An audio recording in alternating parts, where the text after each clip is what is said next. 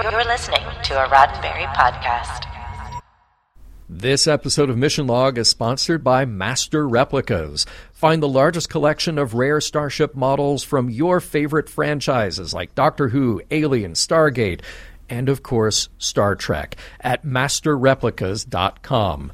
Be the first to know about exclusive drops at masterreplicas.com. This episode is also sponsored by Rocket Money. Stop wasting money on things you don't use. Cancel your unwanted subscriptions by going to rocketmoney.com/missionlog. That's rocketmoney.com/missionlog. rocketmoney.com/missionlog. Mission Log, a Roddenberry Star Trek podcast, episode 517, Retrospect.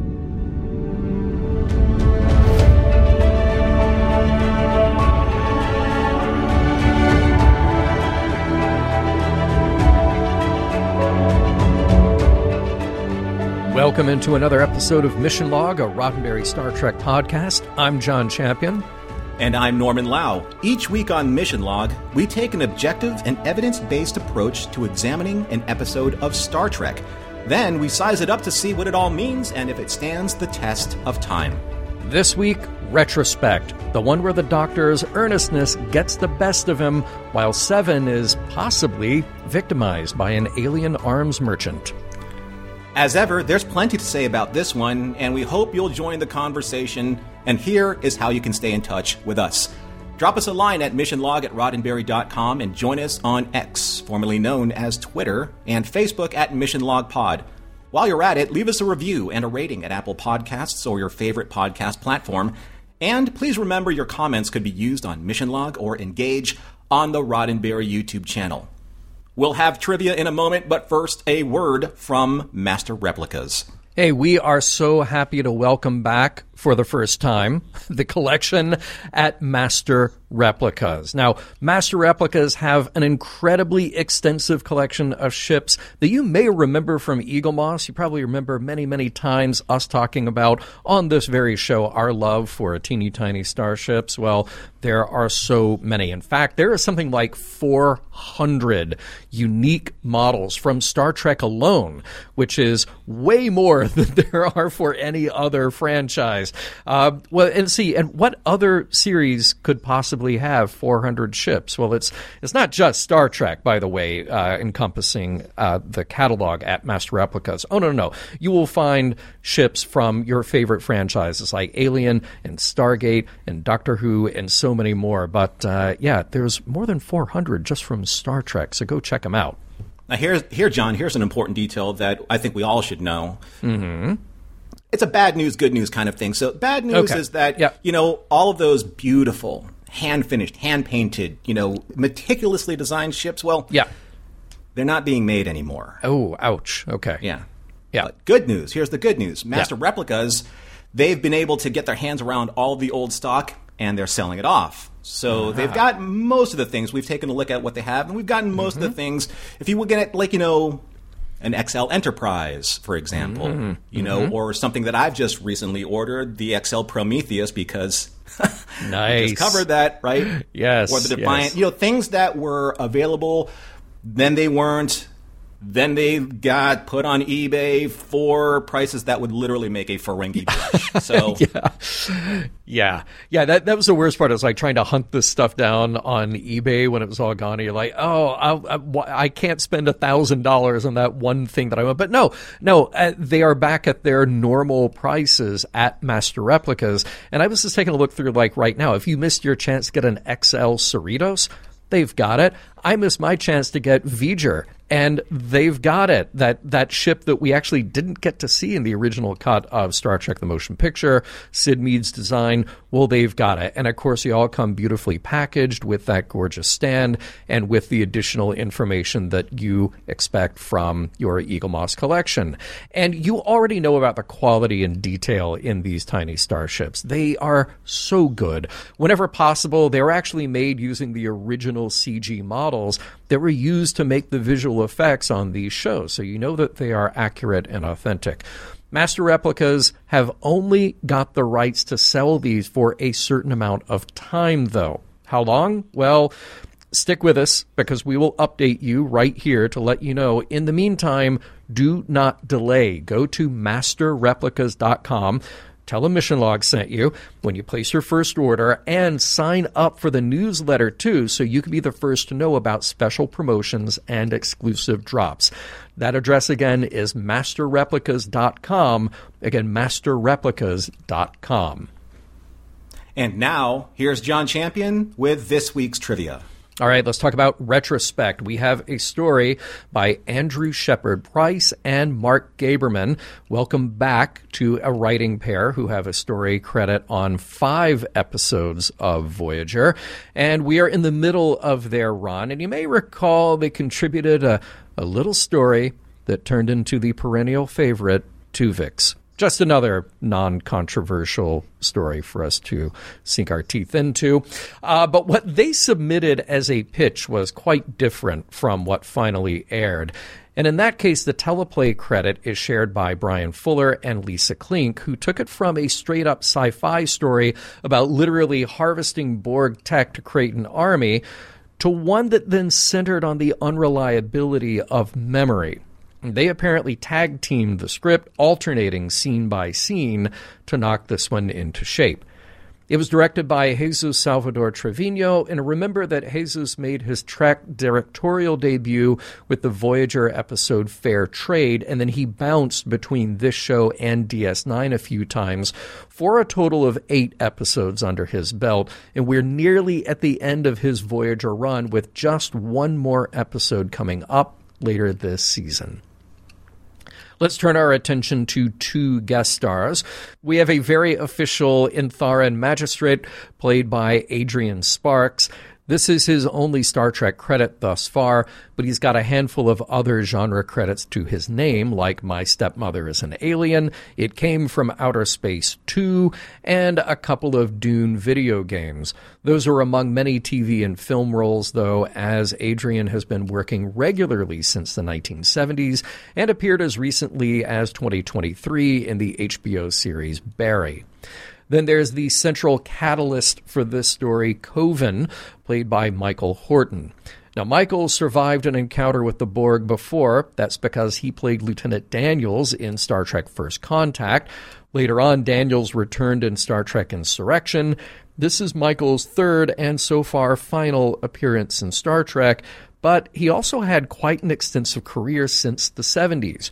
You may have seen him on a recurring gig as Jessica Fletcher's nephew on Murder, She Wrote, and you may have even caught him as numerous characters on more than 50 episodes of one of my favorite shows as a child, Mr. Rogers' Neighborhood. More likely, though, you've heard his voice, since Michael can be heard as characters in everything from Spider-Man to Transformers to The Incredible Hulk to Jem. Welcome to the Delta Quadrant, where haggling isn't commerce, it's practically unarmed combat.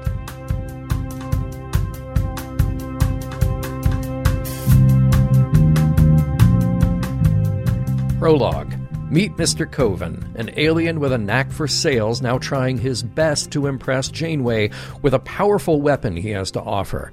The captain is very interested and offers up some astrometric data and isolinear chips in exchange.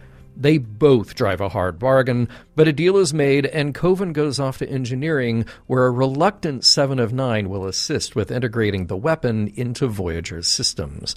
As they work, Coven gets bossy and condescending towards 7, so much that she rears back and decks him. Act 1. In sickbay, the doctor tends to Coven's wounds.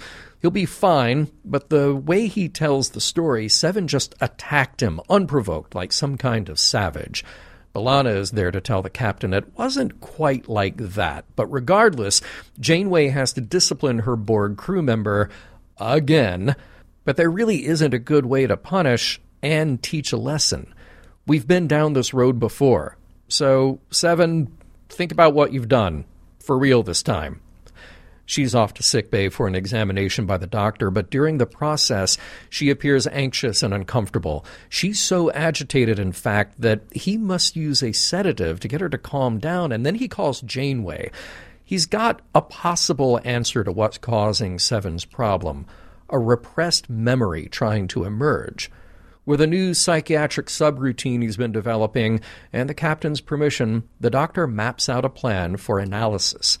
He guides Seven through relaxation and then recall of the images that pass into her mind. She sees at first a tricorder and then an examination bed in sickbay. The images turn darker, though, as she sees Coven in her mind's eye. He's holding some kind of device, and then startled, she tells the doctor that Coven forcibly extracted Borg technology from her body.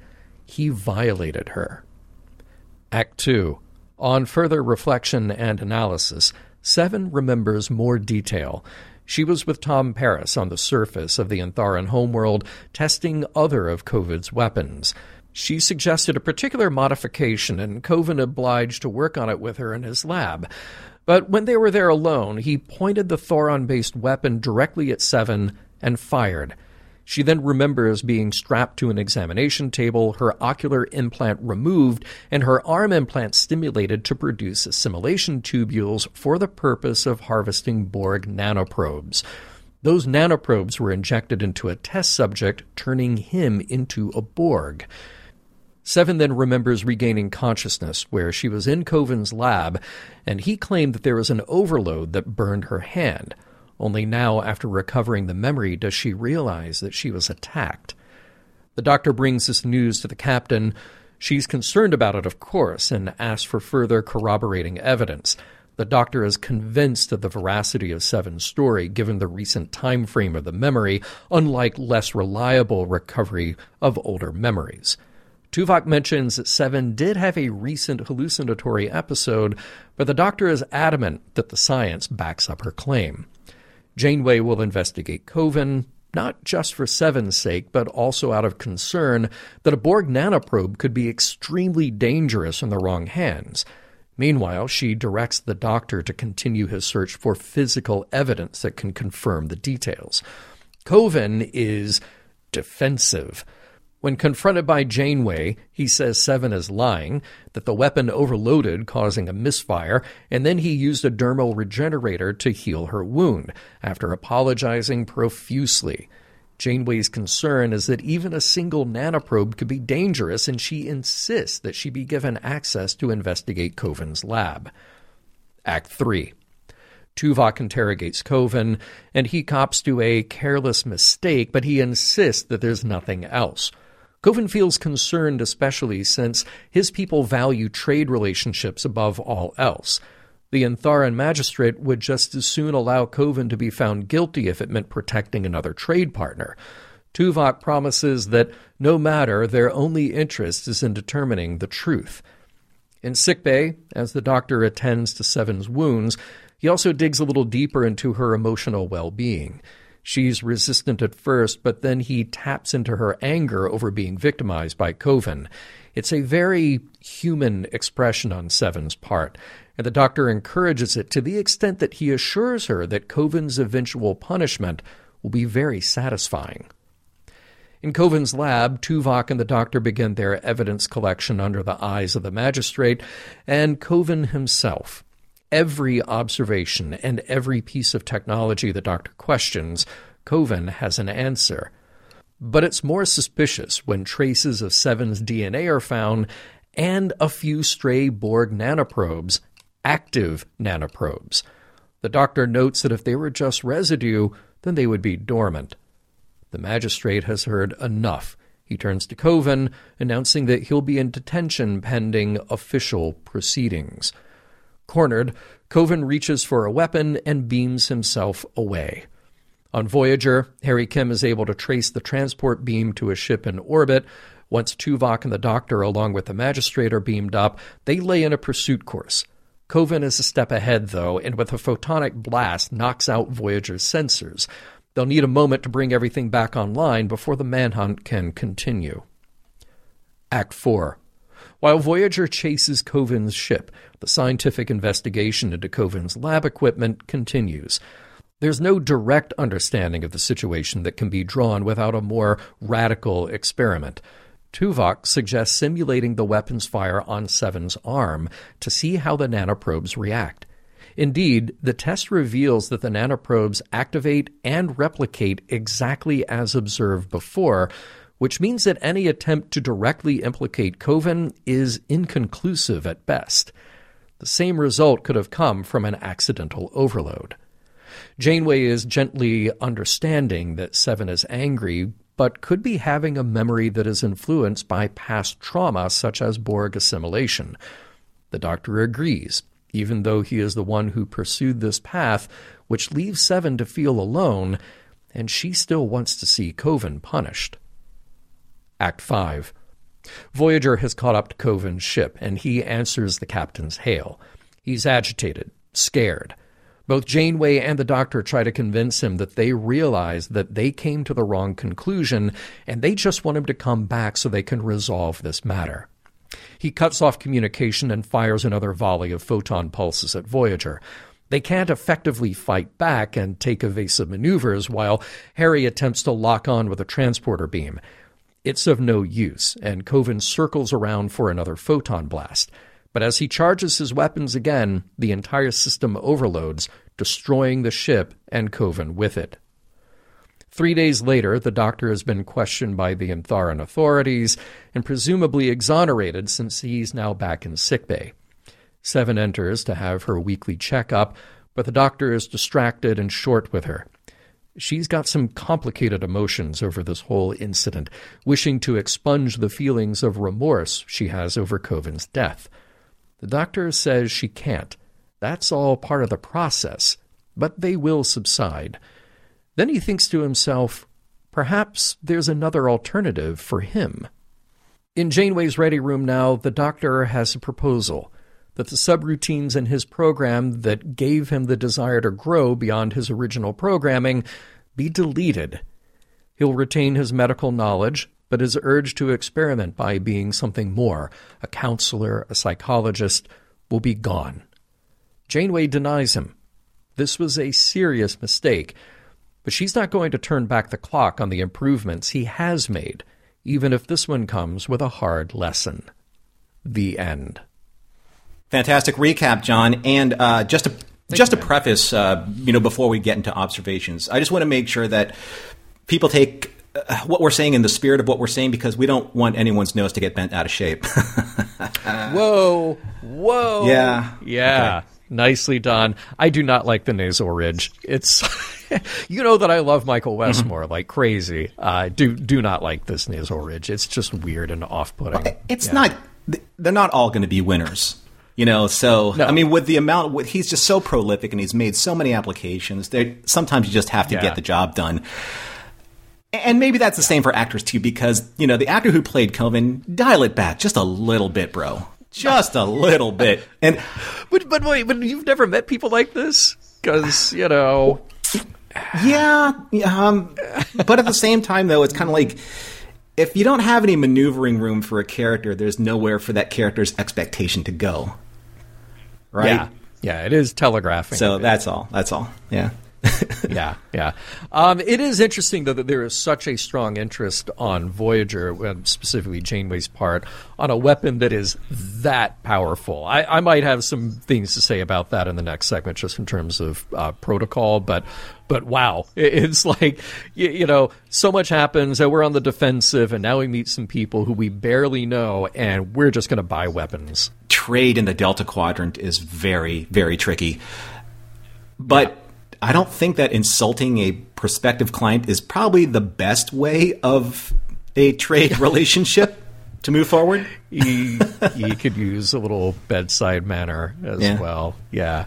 I wondered if Janeway intending to just give away isolinear chips, is that a thing you can just do, and can you do that with chips that you already have on hand? Does she go to people's cabins and just open up their replicator I'm going to need this more than you? Or can they just replicate a bunch of them? And how do you determine if that's safe or not, to just give away Federation technology, Starfleet technology specifically? Yeah, that's a good point. I'm just wondering, too, if we're going to reference that episode or episodes where they were really concerned about how much Voyager and Starfleet technology was polluting the Delta Quadrant. Yeah, So exactly. there was that. Exactly. Yeah. Tom's line, this guy's worse than a Ferengi.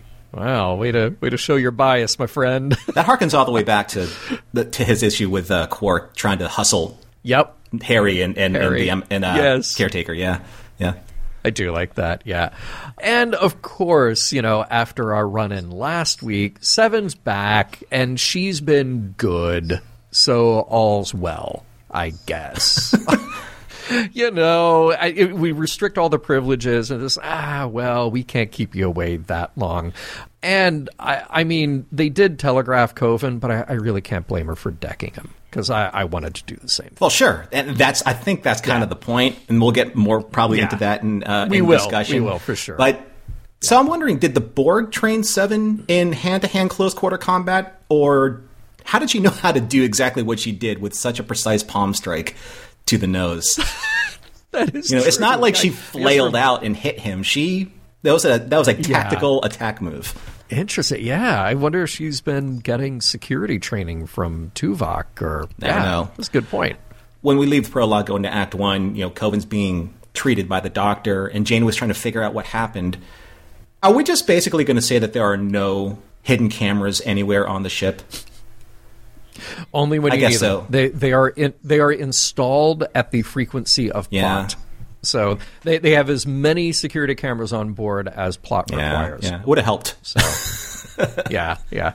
Janeway's line to Seven, you have to start learning the difference between having an impulse and acting on it. And then she says, does that make any sense to you? Talk about condescending. Yeah. Wow. Yeah, that's the same scene where she says, Seven, I'm tired of having this conversation. You know what? I agree. Yeah. I'm tired of them having this conversation, too. I'm tired of me having this conversation about that conversation. I actually really appreciate it, though, because it does acknowledge the internal consistency of the show, and it isn't just like, think about, Data takes over the Enterprise, endangers everybody, never say a word about it again. There's not even like a sideways glance from Riker or Picard ever again. And here it's just like, this is a pain, and there's like an emotional and professional burden that comes with this. So yeah, I like that it's built in to what's happening. The thing here. is that I would have gotten it if it was something like she did with in the previous episode. But the guy was getting handsy with her, and he was rude, and she popped him. Yeah. That's not a lesson that was quite explained to her in previous episodes.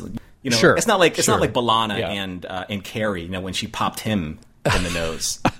I missed that. Tell you who I also missed, Gossip Doctor. Oh, yeah. Gossip Doctor is back, so that was kind of cool. And I love his line, when you get irritated, just try to be tolerant. Remember, they can't help being what they are. of meeting people. Well, that was kind of like going back to kind of the Djarin's attitude when, they were talking about, biologicals being inferior. So that was, Yes. Very interesting. I also liked it when he said, so, I heard there was some excitement today. Right? I know. Like, do tell. So do tell. I thought Jerry was great with just the nuanced acting with her anxiety going into the medical chamber and the scanner and the doctor kind of hovering over her. You could tell that something is changing in Seven in some way. Yeah. It was so well acted, so well conveyed. I was really impressed with the doctor's expansion of his own program with psychology. I think that's a very cool thing. But we missed the opportunity here for the Star Trek rule of three, because he mentions Carl Jung, and then he goes directly to Amanen of Beta Z, and you were missing one in the middle. You needed to go from Jung to Freud, then to Amanen, but that's okay. They hit two at least. All right, John, so prepare to have your mind blown. All right, and for all of you fans out there of a certain era of science fiction, you might get your mind blown too.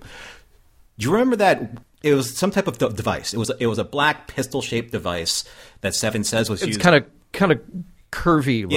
Yeah. It was kind of like sculpted. Looks like something that Batman would use, right? Yeah. So the moment I saw that, I had to confirm my suspicions. It's the exact same prop that was refurbished and somewhat modified, but it was the Pax dart gun Used. Are you serious? Yes, I am. Used by John Saxon's Dylan Hunt in Gene Roddenberry's 1974 Planet Earth. Oh my God. That is very cool. I had no idea. Like, I thought it looked a little out of step for the props that we normally see on Star Trek. That is super cool. Good find. That was fun. It was interesting. Of course, this is in a memory part, but so the implication here is that the Doctor removes something like 80% of Seven's Borg technology, but not the part that assimilates. It seems like that would be a priority, is take away the assimilation tubules. Right. Tubules is such a funny word. You know? Yeah, it is. Anyway. Yeah. Not so funny, though. So the alien pulse rifle that Coven was showing Seven and Tom to use. Okay, so like you have that issue with Coven's forehead ridge or his nose ridge. I have the same problem with this prop. I think that design is terrible. It's ridiculous. It's not good. It really looks like someone found like a broken Dyson vacuum canister and stuck like an emitter on it, repainted it, and they're like, there you go, sci-fi rifle.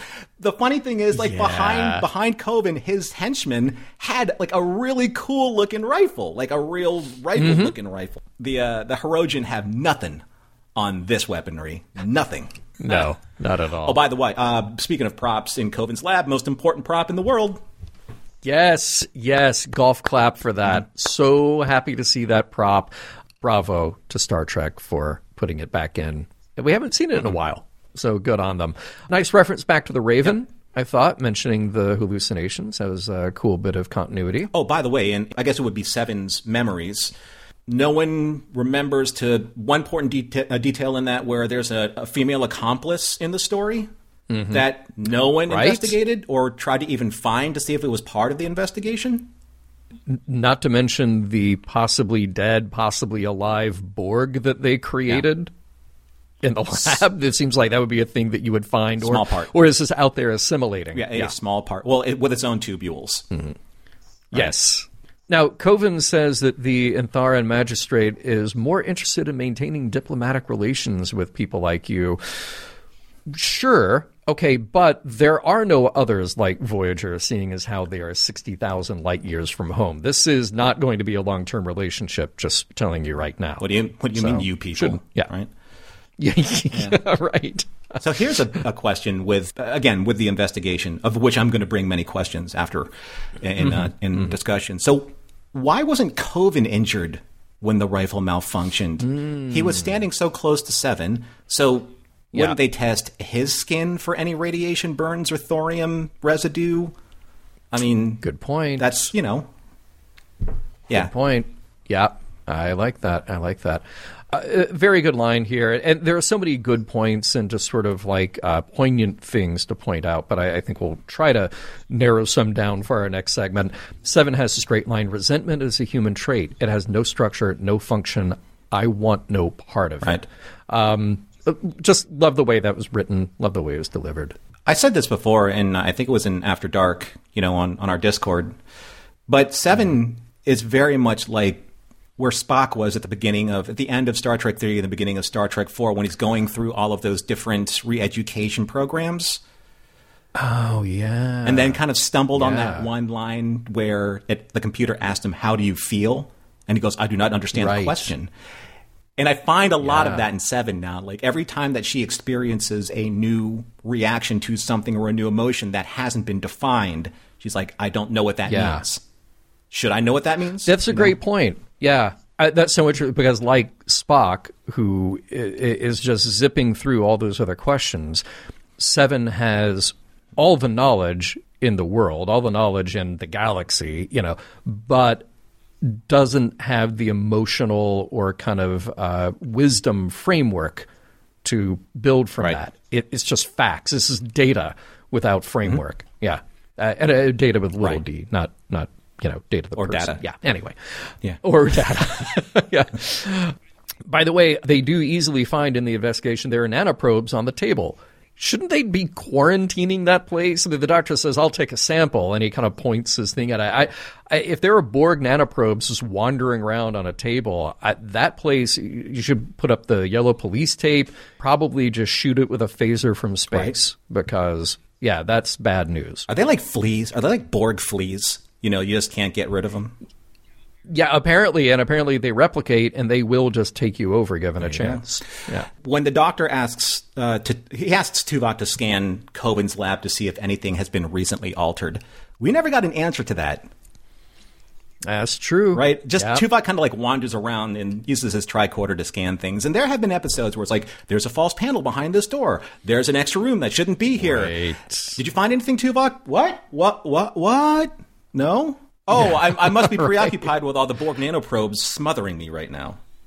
Yeah.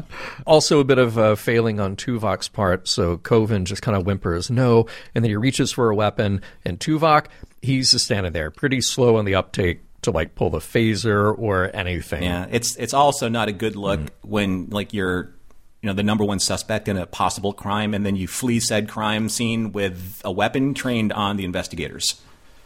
Yeah, not a good look. Yeah. Norman, you mentioned before the scenes in sickbay where Seven is being examined, and her physical discomfort at that is portrayed very well. That comes back again when she has to go through with this experiment. Even though it's less invasive, it's less claustrophobic, in her physicality, the discomfort at the whole thing, I think, is very well played. But then the test that we get out of it, and I think we'll come back to this and how we wrap this up, though, it's still inconclusive. I mean, the nanoprobes regenerate, but could that or does that have anywhere in the realm of possibility that could come from an accidental overload or a purposeful shot? Like, have we determined one or the other? I don't think we have, but maybe we'll come back to that in the ambiguity of the stories. Yeah, there's much to be said about a lot of that. Also much to be said about the hypo spray, because it's kind of like a sonic screwdriver in this episode, right? It injects Seven and recreates the thorium radiation overload all in one application. It slices, it dices, it administers medicine, recreates evidence from the crime scene. But wait, there's more. Right? So there we go. Yeah, it is kind of magical at this point. And also because we just harvested more nanoprobes that are active and that are replicating, again, nanoprobes everywhere at this point. There's no force field around, underneath the microscope. They're just there on a plate. Who needs it? They're just going to be crawling all over the place. So Coven's fleeing, fires on Voyager once, twice, 3 times a shady. So I'm just saying. Yeah. Still shady. Yeah. Now here's the line. Finding the nanoprobes led us to the wrong conclusion. We know now that your Thoron rifle did overload. Well, your experiment, though, did not give you a new conclusion. It simply included your other candidate hypothesis. That, if I am not mistaken here, it does nothing to prove or disprove Coven's intention. But maybe I'm ahead of myself here, and this is getting to the end with the ambiguity of the situation. But I do love the acting in this episode. Bob Picardo can do just as much just staring at a wall, just contemplating what has happened with a quality performance as if he's like delivering dialogue. He's just so good at understanding the moment that he's in. And I really like that. I really like that end scene with him. I think maybe one of the most profound things about this is that the Doctor has been spreading his programming out into new realms, new places. And just the sheer fact that he would feel something about that and feel the kind of remorse that compels him to go into the captain's office to say, I need this to be removed. That alone is the answer to whether or not he is growing beyond his programming. Just that emotional response he's having, I think, is utterly fascinating. It kind of goes back to the whole question about, did Data actually have emotions or not? I think at this point, the Doctor is an emotional being with a very complex emotional and inner life.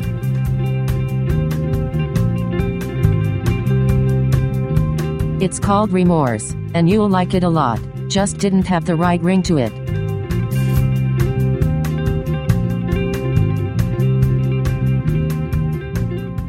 We'll get right back to Retrospect after a word from this week's sponsor, Rocket Money. Hey, I've brought this up before. This would be an impossible question to answer. If somebody just came up to you, let's say I just came up to you somewhere at a Star Trek convention, perhaps, and I just said, hey, how many subscriptions do you have? First of all, you would think, John, that is a very intrusive and inappropriate question. But I'm still going to ask it. How many subscriptions do you have? And can you list them all and tell me how much money you are paying for those subscriptions? I guarantee that in addition to you being put off by me asking that, you wouldn't be able to answer it. Because all of us are walking around with subscriptions and paying money for things that we don't even remember that we signed up for. And very often you look at your bank statement, you look at maybe your credit card app, and you go, oh, wait, I don't remember authorizing that $15 or $20 a month charge, and yet here it is. And that money just disappears month after month after month. Now, I've helped my family with this exact same situation and actually uncovered places where we had two simultaneous forgotten subscriptions to a streaming service, which I will not name here, and they had no idea that this was happening. Well, it took that kind of investigative work that is being done by Rocket Money to figure it out. Yeah, I've undergone the same situation too. I've been doing a little bit of tech juggling, and sometimes you don't log out of certain applications from one device to another, and then all of a sudden you're like, well, I can't get into one application that I really, really, really need, so I'm going to sign up for that same app with my same kind of security details, and now I have two accounts because I just forgot to close one account. And that's what Rocket Money is going to help you with. It's a personal finance app that finds and cancels your unwanted subscriptions, and it monitors your spending, and it helps you lower your bills. That's what we want. We want to be able to save money by lowering our outgoing expenses.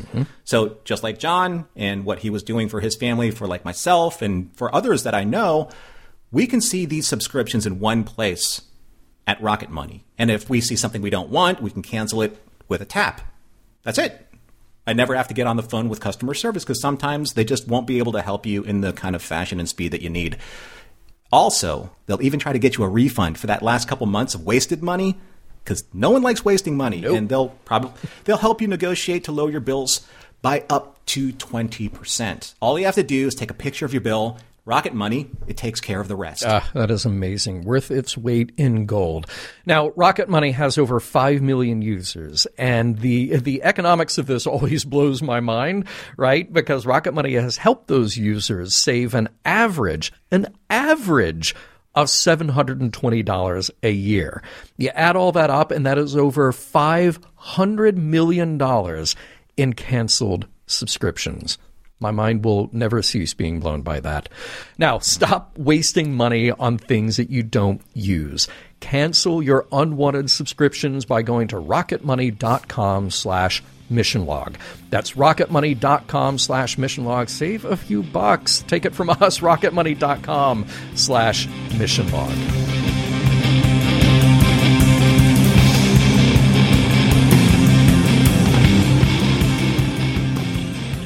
Okay, John, so there's nothing short of some pretty interesting, somewhat heavy, and some pretty interesting heavy topics all together. Yeah. In this episode. And I want to start off with one it's kind of interesting. It's a little bit light because we got to start from light and go into heavy, or else, this is going to be really topsy-turvy, lopsided. The doctor, hollow physician, heal thyself, right? There's a really interesting turn with the doctor here that we were talking about, towards the end of, our observations. And there's a scene where Captain Janeway, she's surprised that he's taken the initiative to be the ship's counselor.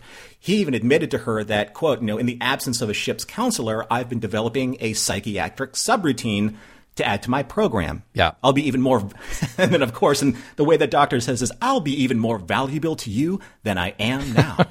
Yeah. So always a little bit of ego inserted into what the doctor is doing. Yeah. And in only a way that Bob Picardo can deliver a line like that. Yeah. But we have made a point past The Next Generation, and especially in Deep Space Nine and in Voyager, where we felt like the cast in universe needed or still needs a counselor of sorts. You know, they got one in Ezri in Deep Space Nine, albeit way late in season 7. Yeah. Well, season 7, way late in the series. Yeah. And we kind of got there a little bit with kind of Hess and Neelix tag teaming that, you know, for all intents and purposes, kind of like the confessional for the for the crew. Yeah.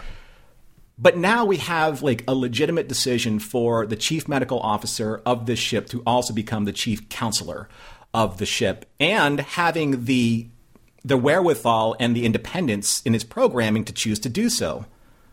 But remember when he said that he wanted to delete himself all the way back to his original programming because he caused harm because he was too prideful of what he believed he could have been an expert at immediately?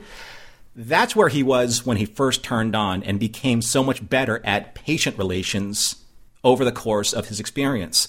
He has to give himself time to become better at being a counselor in those same kind of relationships, because fixing those patients emotionally and mentally is a completely different learned skill set on the job, as opposed to, you know, what he is already an expert at right now, which is fixing their physical ailments. And let's not forget here, this is not the first time that the Doctor has wanted to simply erase the unpleasant part of his experience.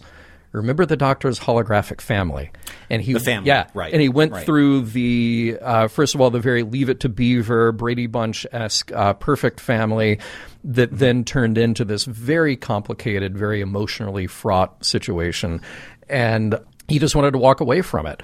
But the thing to learn is that you actually get better. You become a more well-rounded being, and you have the ability to connect with your patients and just other people socially better when you have had a multitude of experiences. So a similar situation we find ourselves in here at the end with his desire to just get rid of the bad part, but what does, as a domino effect, what does it actually mean for his ability to get better at the thing that is his purpose, which we can say is either programmed or maybe partially just the influence of his experience.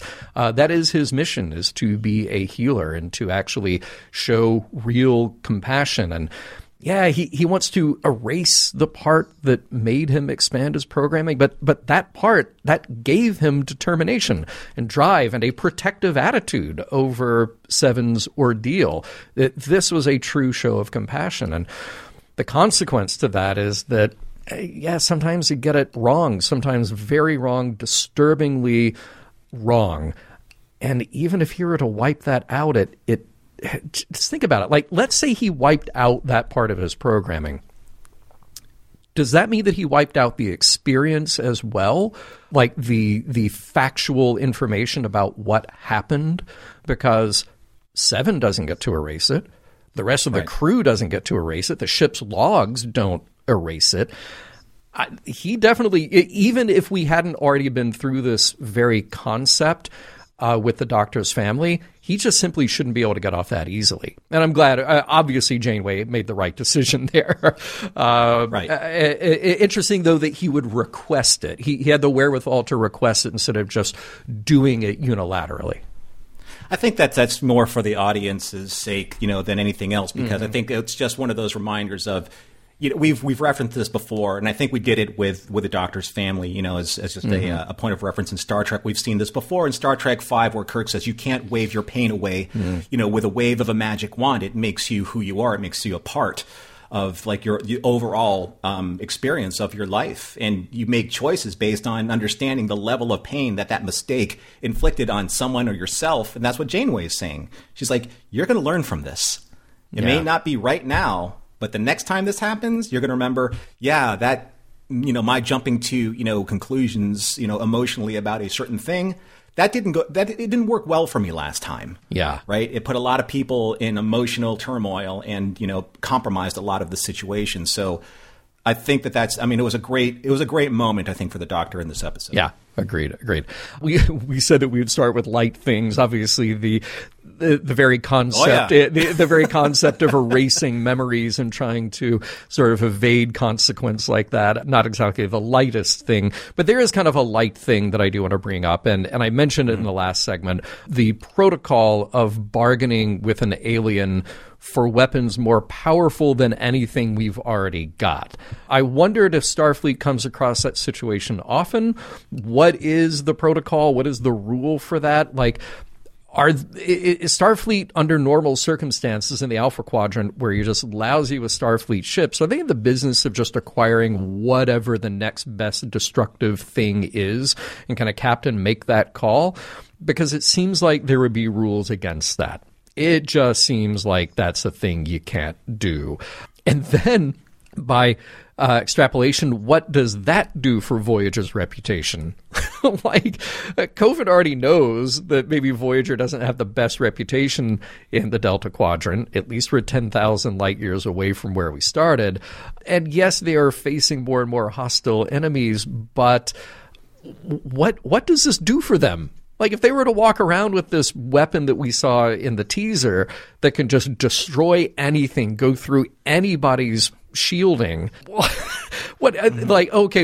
Voyager's bad, now Voyager's even worse. And even though they think they're going to have that just for when they need it, like the Hirogen, or if they encounter the Borg again. Yeah, and by the way, would that canon work on the Borg? Or would the Borg be able to adapt? I guess we'll never know, because once things go pear-shaped in this episode, we're just not going to get those weapons. That's a really interesting negotiating scene at the very beginning because of, yeah, sure, Coven laid it on a little thick. He's like, you're going to be the most powerful this in the known quadrant. I get that. But I remember when you and I both kind of winced when, I'm not sure exactly which episode it was, but Voyager was known as the warship Voyager. Oh, yeah. Wherever it goes, death is in its wake. Yeah. I'm like, that's not obviously the purpose of Starfleet. Yeah. But, there are obviously, choices that Janeway needs to, make in order to ensure the survival of her ship and her crew. But doing something like this, okay, so say, for example, she uses this as a show of force to the future enemies of Voyager in the quadrant as they get closer and closer and closer to the border of the Alpha Quadrant. And these enemies scan her ship and they're like, oh, they got that.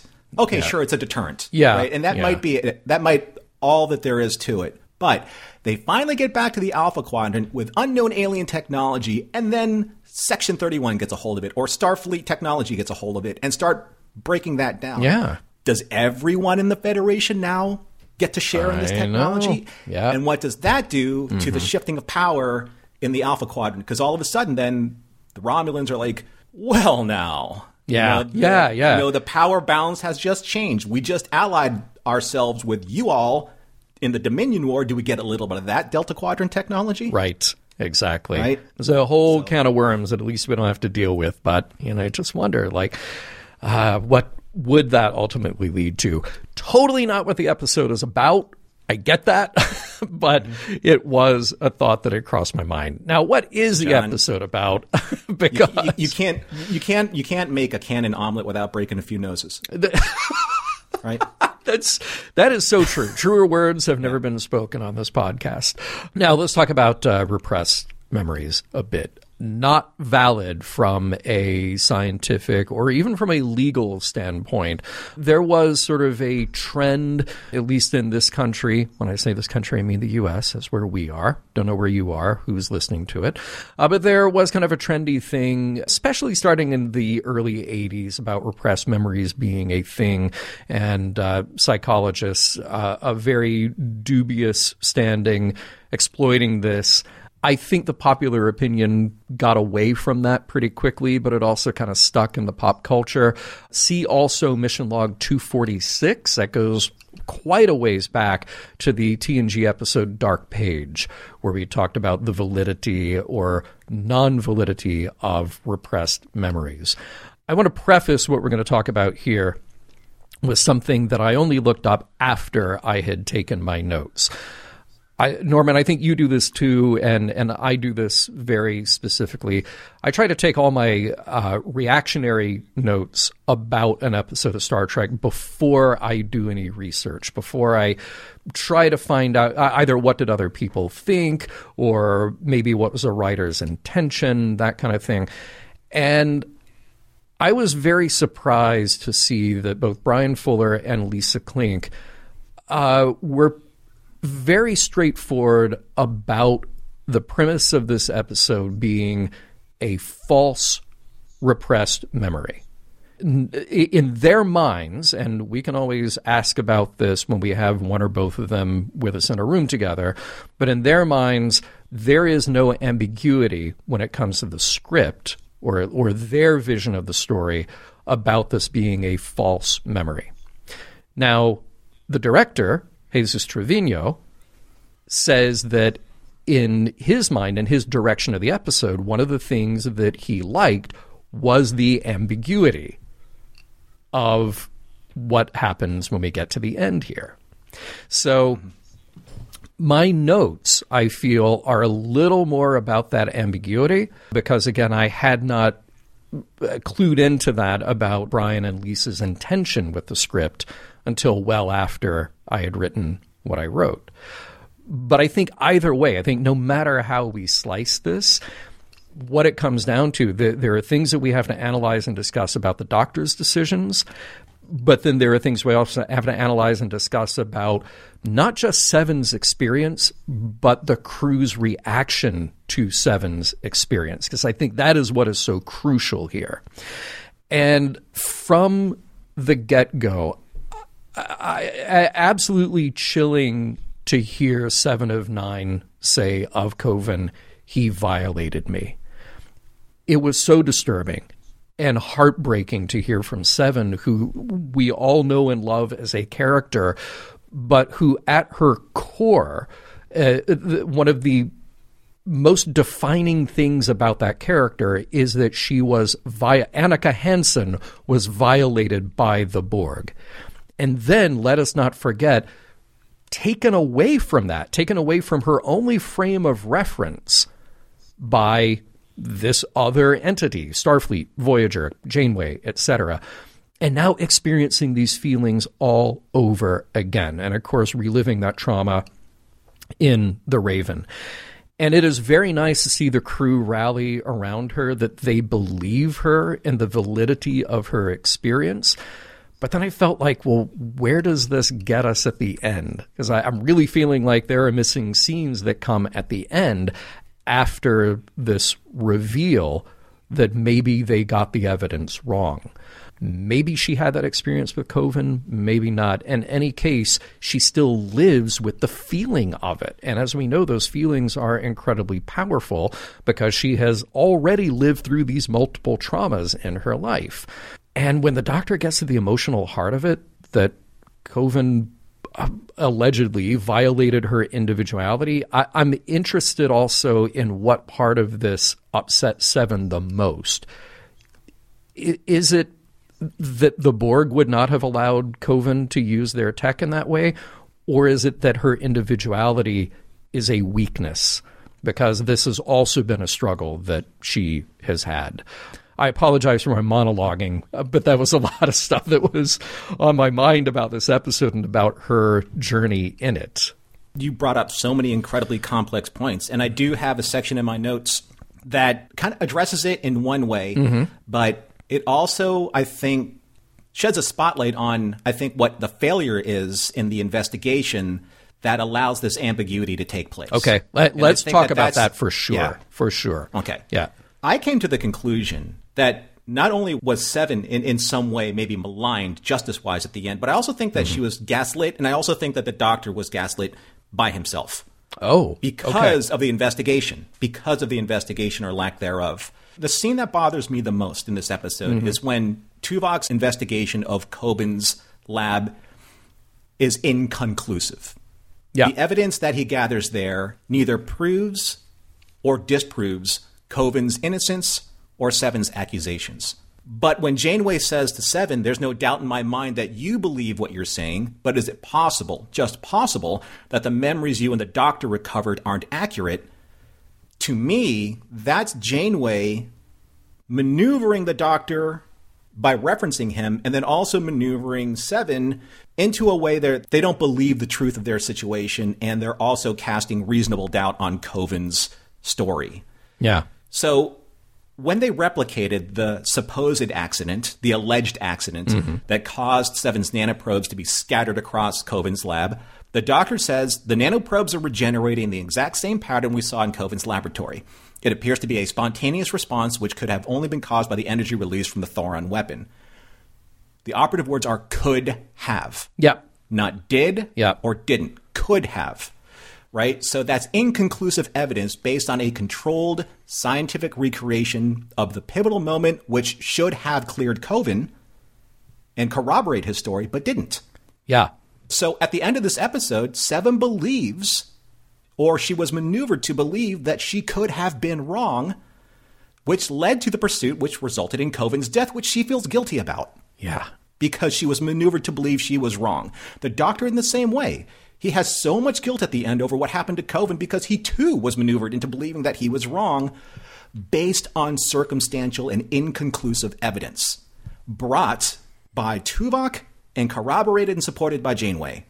So why didn't they come to their defense when not even true reasonable doubt was offered in the investigation? Well, that's the thing. And you use that word that I was waiting for, which is inconclusive, because all we get to do with that other experiment, with the follow-up experiment, is we get to add a new candidate hypothesis to the other candidate hypothesis. That's it. We don't get to completely disregard the original candidate hypothesis.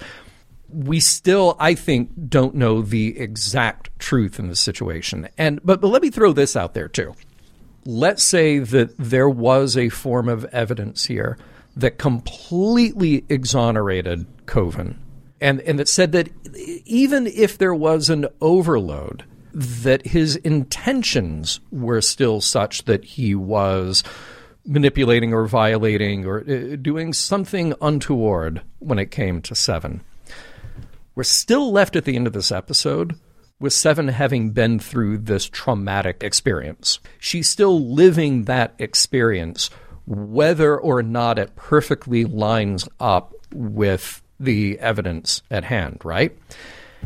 And I guess the thing that really worries me at the end of this is it's sort of washing our hands of and saying, well, didn't happen. You use gaslit, which is exactly the word that somebody else here, very smart in this office, used describing this episode. Well, it didn't happen the way you think it happened, so now we just get to move on.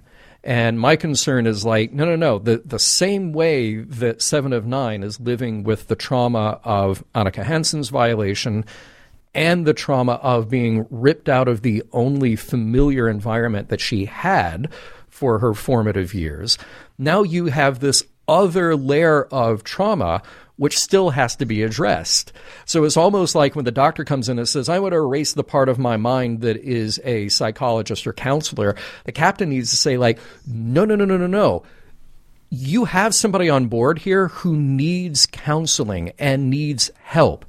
And whether or not the factual information lines up the way we thought it would corroborate that evidence, she's still experiencing this. She still needs this. And that's the thing that kind of worried me is just feeling like 7 gets pushed out of the equation once we've decided what the science says.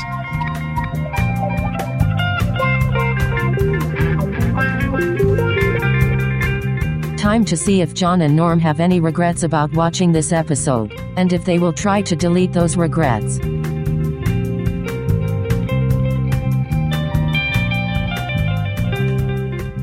Well, we've made it to the end of Retrospect, where at the end of our Mission Log episode, we are going to look at it with Retrospect. Of course you knew that was coming.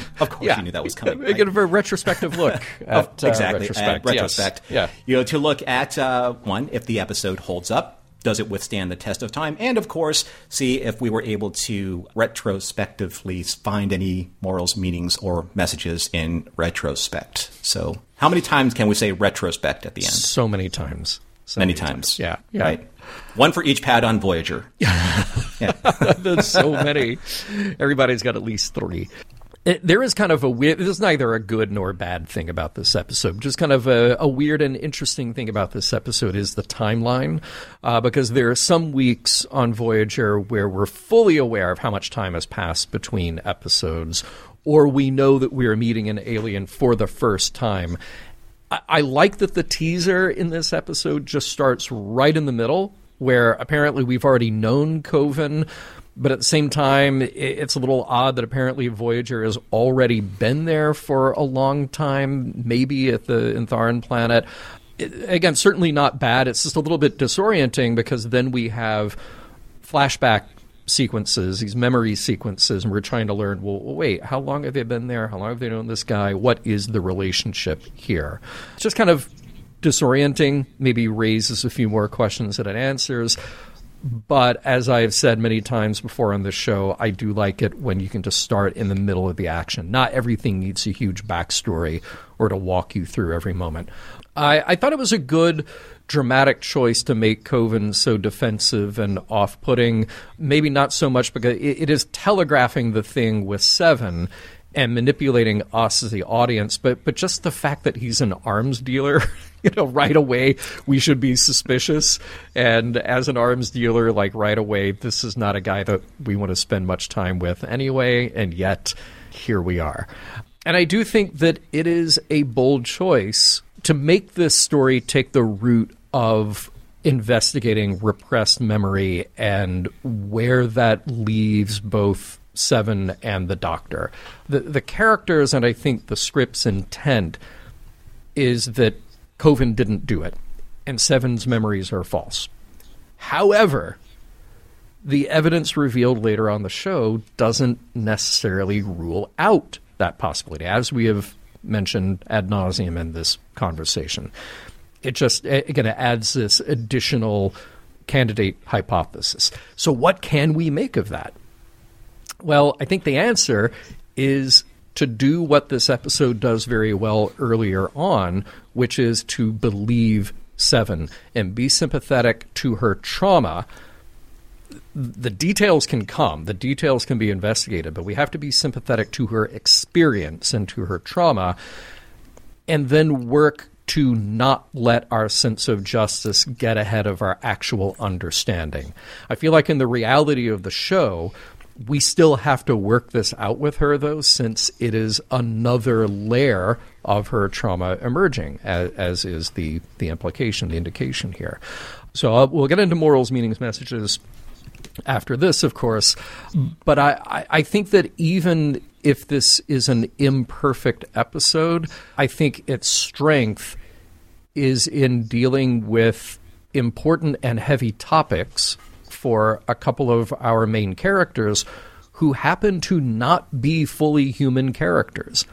We have a hologram based on a human, and we have a human-Borg hybrid, and this is Star Trek doing what it does very well, which is taking those non-human characters, but really allowing them to have the emotional, psychological weight of what are very human experiences. It allows us as the audience to see that reflection back on ourselves. So for the imperfections, I think we can find great value in that exploration here, even if there are things that may be problematic with the episode. How about you, Norman? Yeah, I like that we're looking at these two non-human characters emerging with a lot of human frailty. And I think that that makes a really good connection with the audience because, stories, TV series, movies, they always work better when you can see yourself in the character. You can empathize, or sympathize with the character and know that, these heroes that are put on screen, large as life, are not perfect. Right. That's where we get the investment of, okay, let's see how this person's journey goes because I can find myself in this person and maybe I can find my way following this person's journey, their growth, their setbacks, their accolades, their achievements, and also their failures. And I think that that's what's really interesting about this episode, because it's a very mixed bag episode for me. And I know that that's kind of a cop-out answer when we're looking at, does it hold up? Because from everything that you said, I think it does. It's a very interesting way of looking into and exploring kind of like this fragility of these non-human characters and what happens when they start embracing these new emergent emotions and dynamics within themselves. Because if they're not supported correctly, they could fail before they succeed. And I think that's where Janeway is at her strength in this episode. She sees what's happening, and this is the best Janeway for me, where she knows how to support, at the end, like with the Doctor, she knows how to support what is happening, because this is how you grow, not only as a person, but this is how you grow, as a family, as a crew. You understand that everyone's individual needs. Not everyone can be treated exactly the same way, exactly the same time. That doesn't work for everybody. It certainly doesn't work for people or these beings that don't understand conformity, like Seven. Right. She doesn't understand that. Yeah. I wouldn't say that understand conformity from now being newly human. So that's where I really like this episode. I think that Jerry and Robert are phenomenal together. And I think that we're seeing a lot more of the series lean on that fact. I'm not sure for better or worse, but you know what? It's entertaining to watch when it happens. So I have to give them points for that. There's a lot of complexity in this episode. And I think it's great that not only could we not get to all of our notes in this, but we're probably going to not even get to all of the conversation that we need to get to in our Mission Log After Dark live chat that we have, right? Because we're going to get so many more eyeballs and so many more reactions to this from directions that we've never even really considered. So I can't wait for that. Yeah. That's when Star Trek is great, when you can bring that to the table. My biggest problem with this episode, and I know you gave him a little bit of a pass, but my biggest problem with the episode is Coven. Because both in the actor's performance and how he was written, because there's no nuance to this character. This guy is one note. Yeah. And and one note that specifically says he's written and acted to be the target of suspicion and blame. Period. There's no empathy with him. Not even at the end. We don't really feel for him because there's no reason to. And maybe that's the point. But at the same time, though, it removes the ambiguity of where I think Jerry wanted the story to be, or Lisa Klink wanted the story to be. They wanted it to be ambiguous, and Ken Biller. They wanted it to be a little bit more cut and dry and a little less gray. And I think there's a lot of gray area that we as the audience are interpreting, because he starts off as a target of our animosity. And because of our built-in love for the characters, the Doctor and Seven are obviously right. And they still very well may be obviously right. But where it gets lost in this episode is the investigation. The investigation is inconclusive and supports neither a defense, nor a conviction towards either side's claims. So how are we supposed to, as the audience, champion one side or the other, especially the characters that we love? Because can we get past our initial animosity towards Coven, as Janeway couldn't get past her initial animosity towards Coven? As you're saying that, I'm thinking about something that truly is missing here. So you're right. Coven starts out being pushy and aggressive, and then he turns into defensive. And basically, those are the two modes of Coven that we get.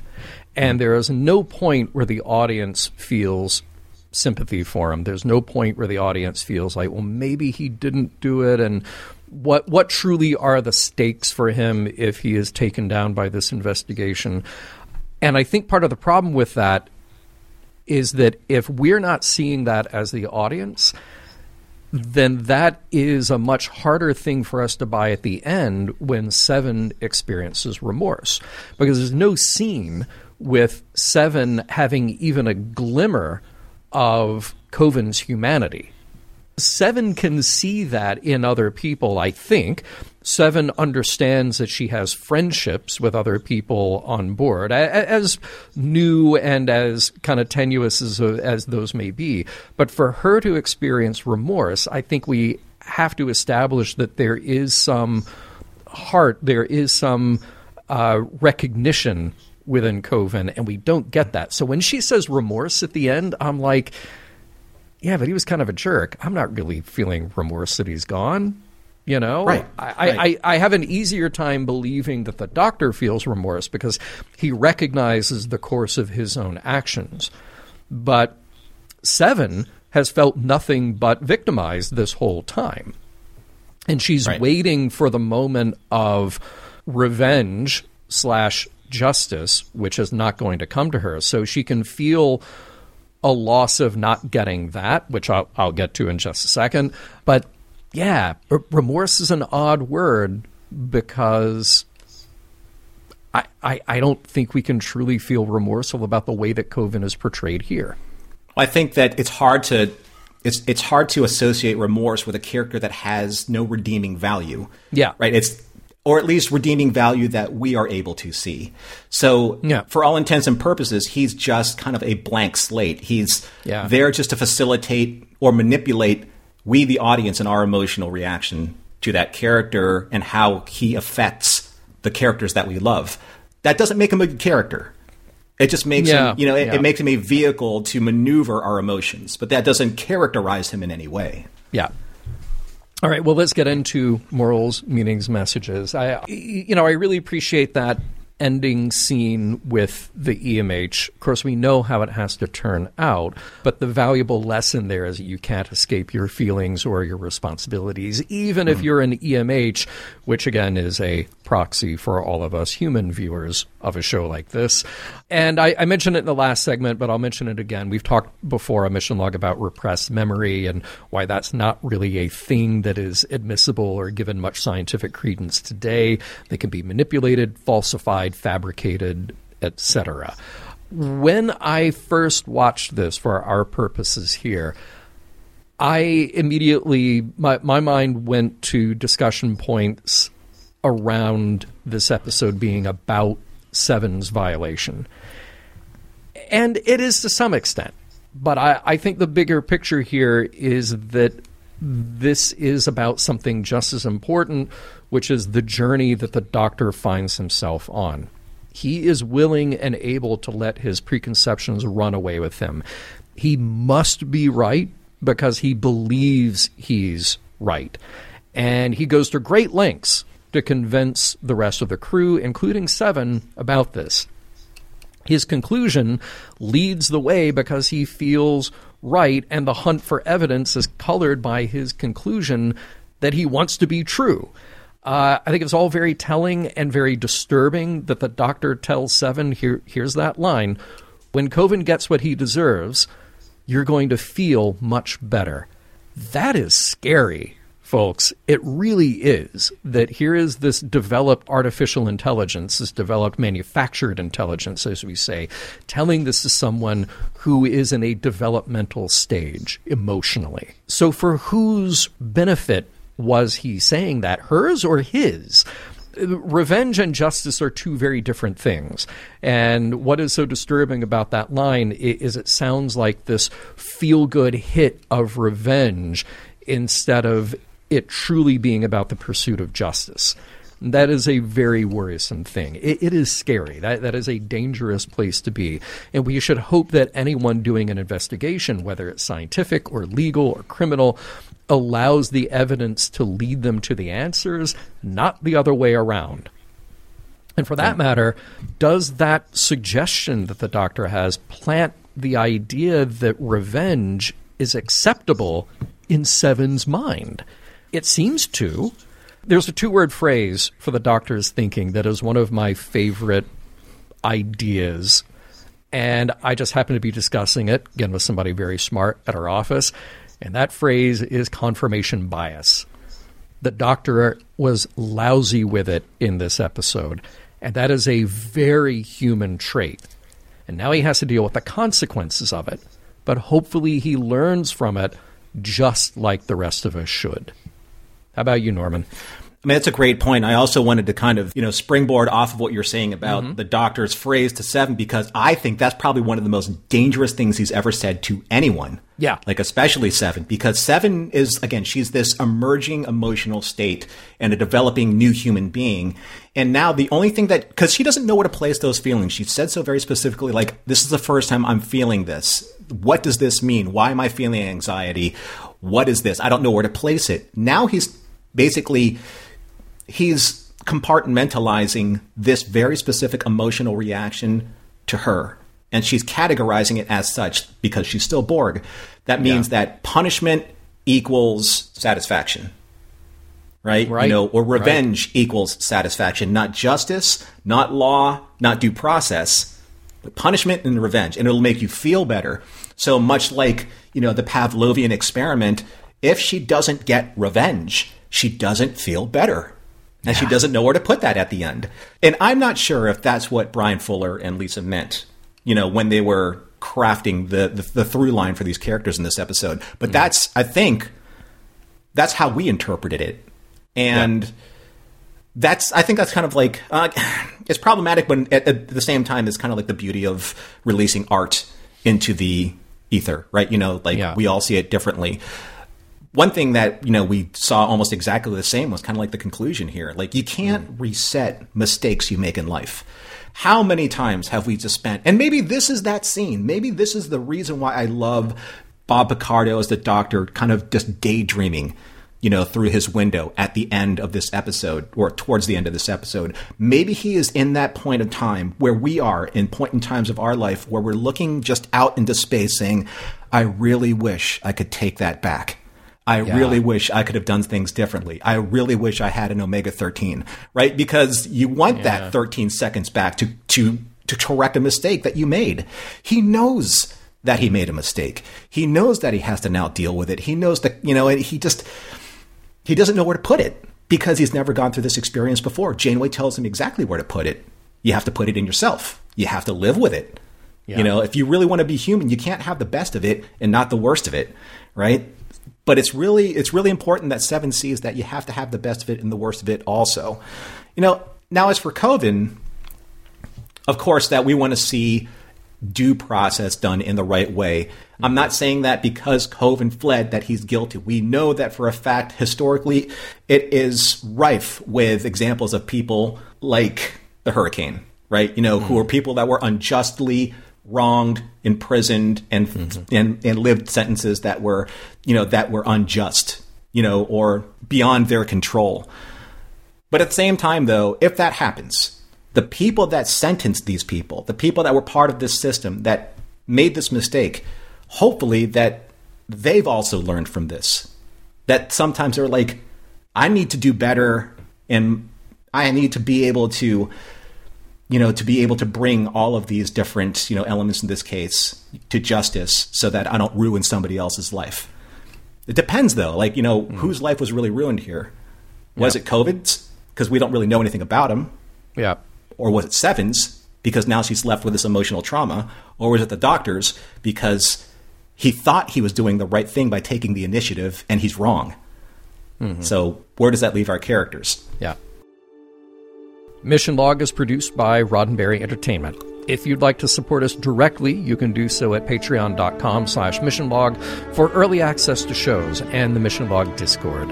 Our website is missionlogpodcast.com, and for more Star Trek news and discussion, visit trekmovie.com. On the next Mission Log, The Killing Game, Parts 1 and 2.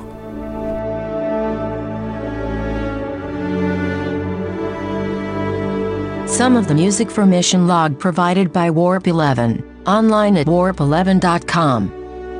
Special thanks to consulting producers, Matt Esposito, Homer Frizzell, Tom Kozak, Julie Miller, Mike Richards, Mike Shadwell, Paul Shadwell, and David Takechi.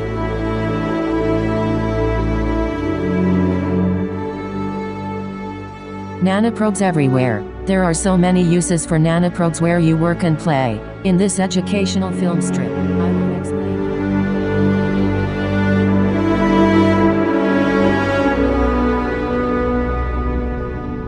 End transmission.